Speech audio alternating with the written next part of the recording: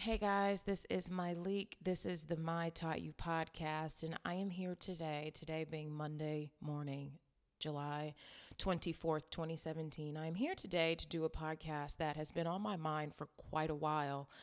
And it is titled When You Don't Know What You Want to Be When You Grow Up, right? So I want to talk you through that whole process and give you some tips on what to do. I am checking in this morning from sunny Mexico. I am here to do some work. Now it's basically rolling up the sleeves and getting ready for the January 2018 My Taught You retreat. And I'm also here to kind of like wrap my mind around the live podcast August 12th and 13th at the SCAD Theater in Atlanta. I'm going to cover some topics at the live podcast, obviously, but if you have some things that you'd like for me to cover at the live podcast, please shoot me an email at mytaughtyou@gmail.com and put live podcast in the subject for me, please. I am up pretty early this morning. I was up early this morning and I finished my notes. I started working on this podcast last week, and so I finished this morning. I've got my coffee. Bear with me. I finally feel awake and alive. The sun is up. But I feel like a lot of people struggle with not knowing what they want to be or thinking that they thought they knew what they wanted to be, and all of a sudden that's not exactly working out. So, from the time we are little kids, people start asking us what we want to be when we grow up, right? I mean, I could be wrong, but I just feel like that's so irresponsible. How does a 5 year old know what they want to be? And why are we already sort of putting that pressure on a kid to have an answer? So that is sort of like the groundwork, I think, for me is like when I started to think about, what do you want to be when you quote unquote grow up? That is something that we start placing on children very young. I mean, I recall being asked that question, and I see a lot of adults asking kids that question, and they'll say everything from, spiders to doctors. But like the minute that a kid says something that impresses whoever is asking, I think we learn very early when you say the right thing and you see someone's eyes light up and you know that that impresses them, we instantly sort of like fall into simply feeling like we need an answer or having to say something that's going to impress someone because we are looking for that positive reaction, right? So I believe that from the time that we are small children, we feel pressured to have an answer. I remember starting college and really having no real idea of what I wanted to be as an adult. I'm serious. Like, I really didn't know. Um, for right now, I want to be able to understand this whole like moving away from home thing and going to college without much money, if that's okay with you, right? How can I focus on what I want to be when I'm really just trying to figure out how to become an adult for the very first time? And I remember as soon as I graduated, that was the question. What's your major? What are you going to be? And I constantly felt like comparing myself to people when I felt like people had more guided or direct or better answers than I did. Okay, so then there's this whole idea of just wanting to say something that sounded sexy, right? I was a business major for a long time, and that's very fitting because today I'm a business owner, but those classes just were not it for me. I eventually changed my major to something that sounded less sexy on the outside, but made me feel 1,000% better on the inside. If you care, I think I've mentioned this a couple times before, but I have a Bachelor of Science in Consumer and Family Studies with an emphasis on fashion merchandising. My college roommate always tells me that beauty is fashion, so she believes that my degree is helpful. I donate to my college to this day when I can because I really felt like changing my major to fashion merchandising made me happy. And though it didn't sound like the sexiest thing at the time, I was going to school in San Francisco, tech, where it's all about tech. But I just believe that it shaped my professional career, and it really aided in my happiness because I've talked about this maybe years ago, that while I was in college, I kind of got kicked out because my grades fell apart because I had stopped going to school for like months. I just laid in bed. And so I was diagnosed depressed. I had to go to the doctor and basically start like a talk therapy treatment plan.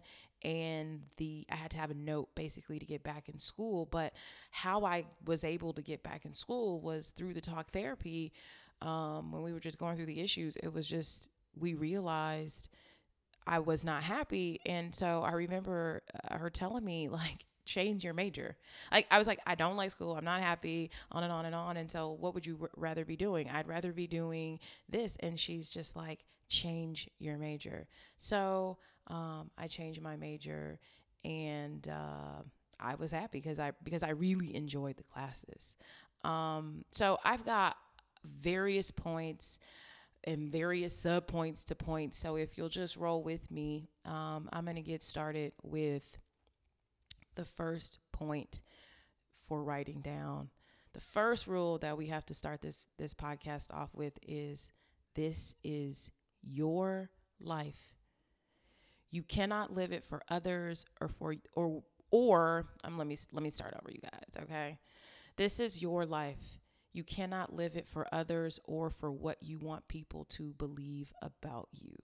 So I truly believe that. And that was something that I was able to have some help in understanding at like 20 years old. It's like, this is your life.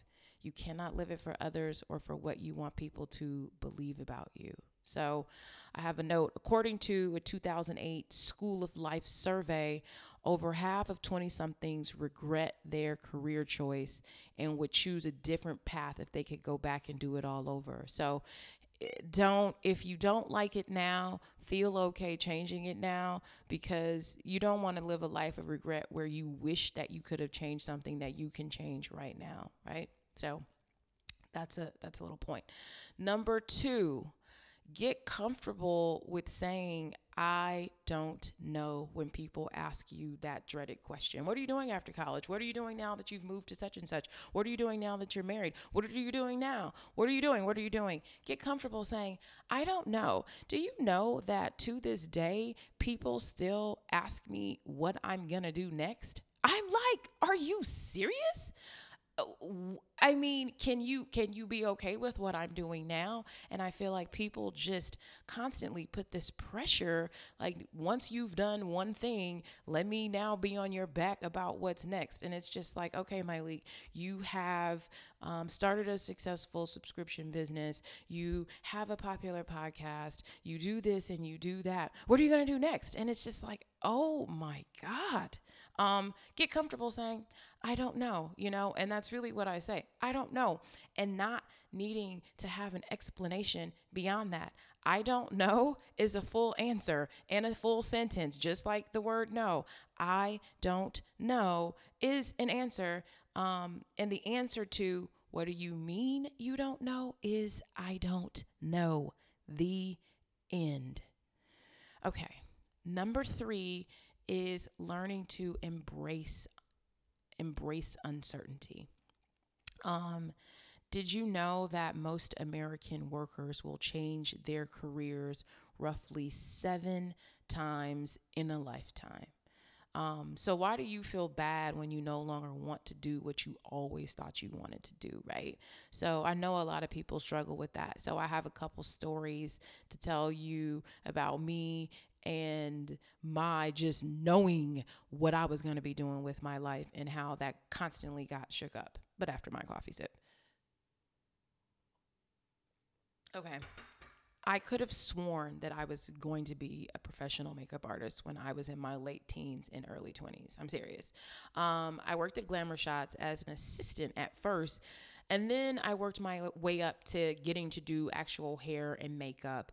Do you guys remember Glamour Shots? Like, I started working at Glamour Shots when I was 18, and I'll never forget, like, when I for real learned how to do makeup. I'll never forget this girl, Jamie, at the Glamour Shots at the South Bay Galleria, taught me how to do makeup, taught me how to do that little black eyeshadow in the corner thing that just sets everything off and makes you look different and amazing.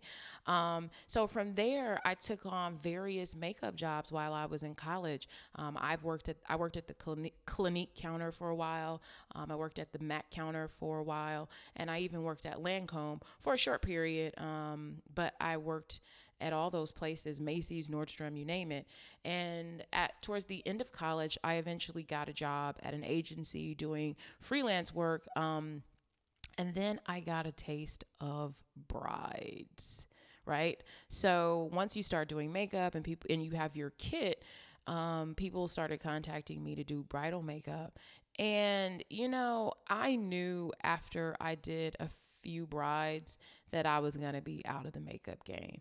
I don't have the temperament for that. It's like kind of what it is. And if there's some new brides out there, make note, it's like women who have never worn makeup, want makeup for their wedding day, but then don't recognize themselves in makeup because they've never worn makeup. So it was just far too much emotional work for me. And honestly, as I advanced, I realized that I wasn't really that good, because the reason why I was so sort of like bothered by, I guess, the demands were that I couldn't meet them. So it's like, this is the one way that I do makeup. This is the only way that I do it. And so if you want this, that, and the other, I don't believe that I was good enough to do, to sort of advance in the career.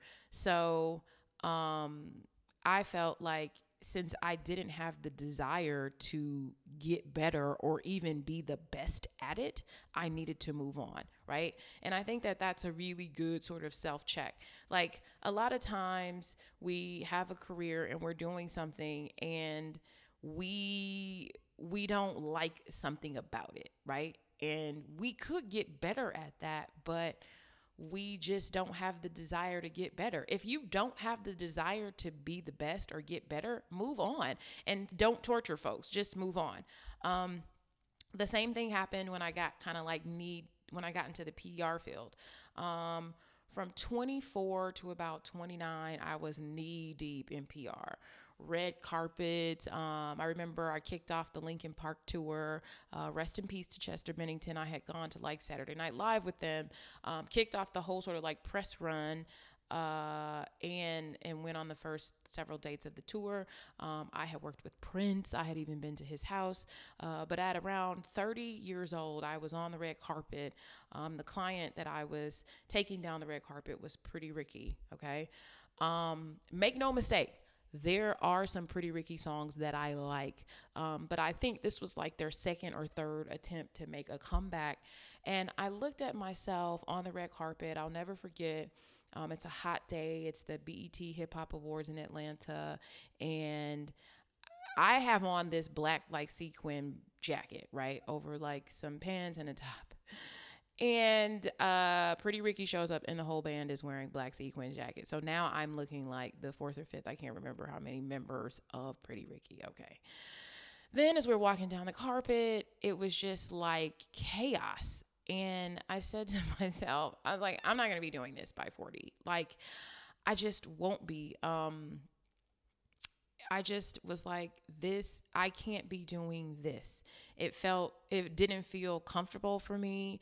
I felt sort of like out of place and I didn't enjoy it. I did a good job. And I think I only did one more red carpet after that. The very last red carpet that I did one more, and that was Candy. I took Candy down the actual BET Awards carpet. This is years ago. I think it might have been her first or second or third season of Housewives, but I took her down the BET carpet.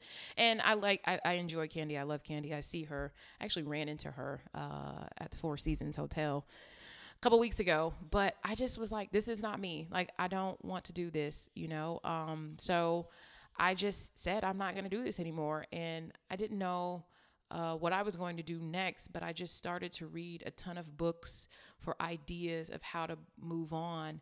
And that brought me to my current landing place, which is Curlbox. So my next point is number 4, which you're probably looking at me like, well, okay, how do I choose professions or move along in life and cover my bills, right? So instead of following some sort of faux path, I meet a lot of people and they think that like success is just this ladder to the top, and I always tell people it's more of a jungle gym. Sometimes you're gonna go across, sometimes you're gonna go down, but instead of you following this sort of faux path created by you or your parents or your teachers or your quote unquote Instagram mentors, think about how you can use your strengths, your talent, to make a difference. It doesn't have to be sort of like the end all be all for your career, but if you just get started with something that makes you feel good, and that is serving others, you will have this joy when you go to work, and things will eventually develop from there. I feel like we tend to have lots of interests, but not knowing makes us feel like we have none. Okay, so I'm shocked at how quickly I got through those points. I thought I have 4 pages of notes. I thought this was going to be a while, but maybe it won't be. Okay, so now this is the most critical part to me. We have established that you don't really know what you want to do. That's totally fine. I don't know is the answer. You can tell people you don't know. But I think that this is the most important part, and that is how to be while you're figuring out your what, right? How often do you go places and you meet people working there and say, "My goodness, he or she needs to find something that they enjoy, because I shouldn't have to be tortured like this." The roll in the eyes, the snippiness, the short service. We know people aren't happy at their jobs. And we just say we wish that they would find something or could find something that they enjoyed. So I feel like when people aren't happy at work, they tend to take it out on everyone around them, their boss, their coworkers, their family, their customers. So I'm going to give you some tips on sort of like what to do, how to transition, and something that has been on my mind for a while. And I say, if you aren't happy where you are, I encourage you to find something else. But more importantly, I encourage you to leave on a high note. I think that we have been conditioned to believe that goodbyes have to be dramatic. And they don't have to be dramatic. Endings happen all the time. And I would like to challenge you to have a graceful ending in the story that is your life as you move on to different things. So I haven't always had graceful endings. I think that's just a part of the learning process. I think that just based on like my familial upbringing and my lack of maturity, I always felt like things had to be like crazy and chaotic at the end. And I used to think that you didn't have a right to just say, I really want to move on and do something else. And there's nothing wrong with you or this job or with whatever. And even if I do feel like something's wrong, the bottom line is that I'm just ready to move on. And a lot of times people write me and ask, well, when's a good time for me to leave my job? And I think that at the point that you feel like you're ready. I do think as young adults, we can be a little bit job hoppy, right? But like they said, you as an American, you'll probably change your career 7 times. But try to give things time. And once you've given them time and you've decided it's not for you, I want you to leave on a high note. And I have some tips to help you leave on a high note. The first thing you want to do is make sure you get everything in order, right? I think so often we want to quit because we listen to a podcast and something hit us, and now we realize that we're at the wrong place, and like, I want to go in and I'm going to quit tomorrow. Or, we have this side hustle, this online business, and all of a sudden we had a good weekend of sales, and now we want to just, we want to leave.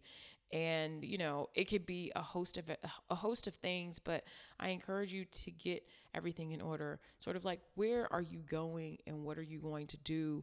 And you want to make sure that you collect anything that you may need to take with you. And so I remember the very first time, or the second time. Now I've quit. I had quit quite a few jobs. I got fired from quite a few jobs. I quit quite a few jobs. But one time when I quit, I said to myself, you need to be prepared to get booted out the door the day you quit. You can put in your 2-week notice, but sometimes jobs are like, no, thank you. You can go. So you want to make sure you have everything that you may need in the event that you get booted out the door.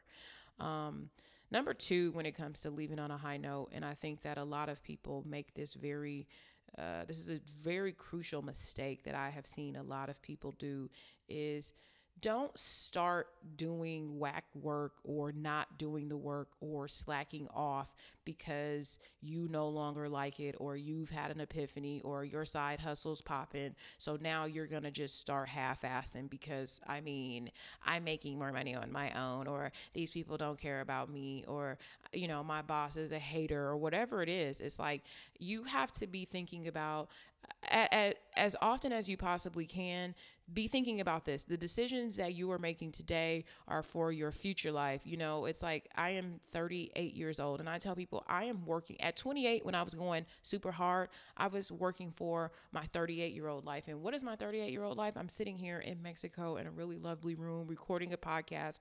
I am employed. I am doing what I love. Like, this is something that brings me, I feel like, serving others, and brings me joy to do this. And so wherever you are in life, try to remove your emotion from how you quote unquote feel, and think about, what am I doing for my future? So, you can't just slack off or half-ass because you're mad, or because you had this epiphany. Don't mess up your chances of getting a glowing recommendation, right? Like, if you can. So this is where your quote unquote personal brand and reputation come into play. So many people are all up on this personal brand thing. And I know a couple people have written me, have I done the personal branding podcast? I haven't. I will work on it. Maybe I'll talk about it at the live podcast. But so often we're like, my personal brand is, do I take dope pictures on Instagram?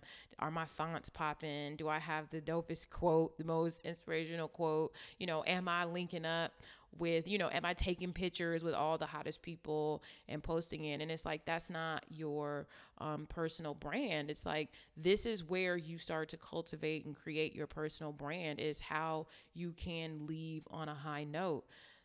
So think about that. I always say, your personal brand is not what you say about yourself or how you feel or what you post. It's what people say about you when you're not around.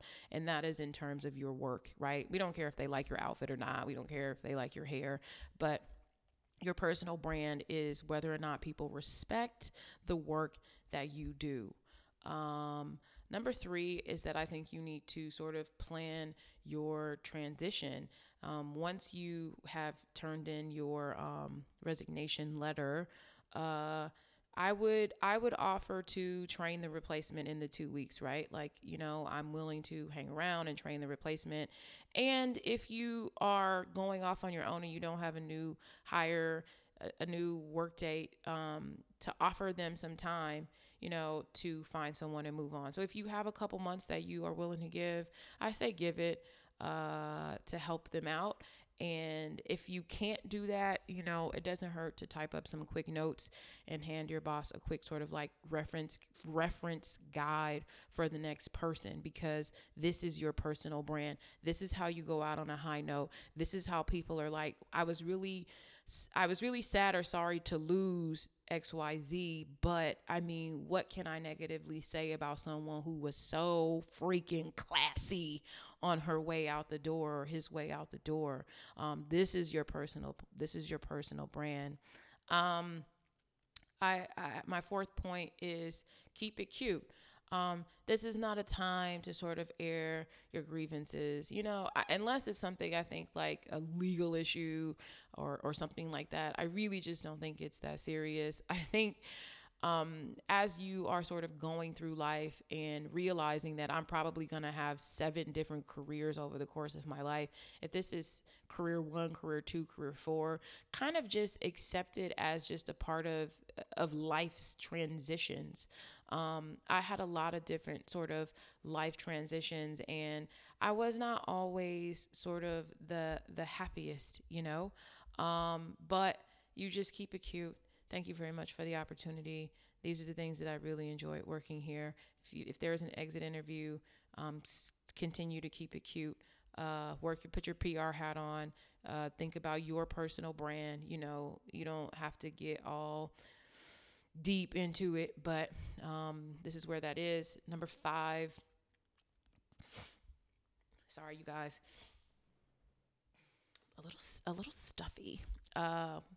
Number 5 is say thank you. I think far too often we get into this cycle of like, well, I'm there and I'm working and they need to thank me. And it's like, you weren't working for free. You got paid. It was an even exchange. So they can thank you for your time and you thank them for the opportunity. Number 6, I want you to be gracious. I think grace in class as you are leaving places is underrated. It will carry you further. I'm telling you, like, it's not just about how hard you worked when you were somewhere. It's about how gracefully you left. And number 7, say goodbye. Go ahead and say goodbye to everyone, regardless of what note you're leaving on. Just say goodbye, be gracious, say thank you. I have some other points of while you are at a place you like, but still don't feel quote unquote there, right? So say you've done all this, you've taken all the different steps that I've mentioned, or you realize you don't really hate your job. You just don't like the fact that you're not where you quote unquote want to be. So what do I do while I am kind of figuring it out, or I'm in limbo? The number one thing that I want you to do is to be incredible. If you're going to be sweeping the floors, be the best at doing that. Regardless of what you're doing, I want you to be incredible and to be your best. And I'm going to tell you why. People notice. Someone is watching you be the best at something they may know isn't the best or most fun job in the world. I don't think I told you about the time. Maybe I did. I've told you guys everything. Did I tell you about the time that I didn't really love my job a ton, but a girl that worked with us saw my dedication and put me on to do a job that actually got me out of that job. So right after college, I had gotten this part-time job, and while, it was an interesting opportunity, I think people could see that it was not the best fit for me and not like the best personality fit. I was just, I'm strong and tactical and I could move. And I just don't think that the leadership for me at the time was a good fit for my personality. And so she noticed me. She had started the job from like one of these bigger Hollywood agencies. And she's like, you look like you're working so hard and you should be at one of the top PR firms, because I was working in the PR department. And she was like, you're too good for this. Like, you should be at one of the top PR firms. And I remember being like, I didn't even know what the top PR firms were.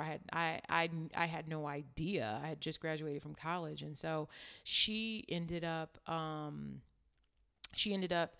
turning me on to this job list, the UTA job list that I think still exists in the industry, but she would print it off for me. And from that moment, I think I interviewed with like Warner Brothers, Fox, Disney. I interviewed with everybody because of this job list that she got me. And so what if I had been like at that job, I was not happy, and just like rolling my eyes, half-assing, and this girl didn't notice.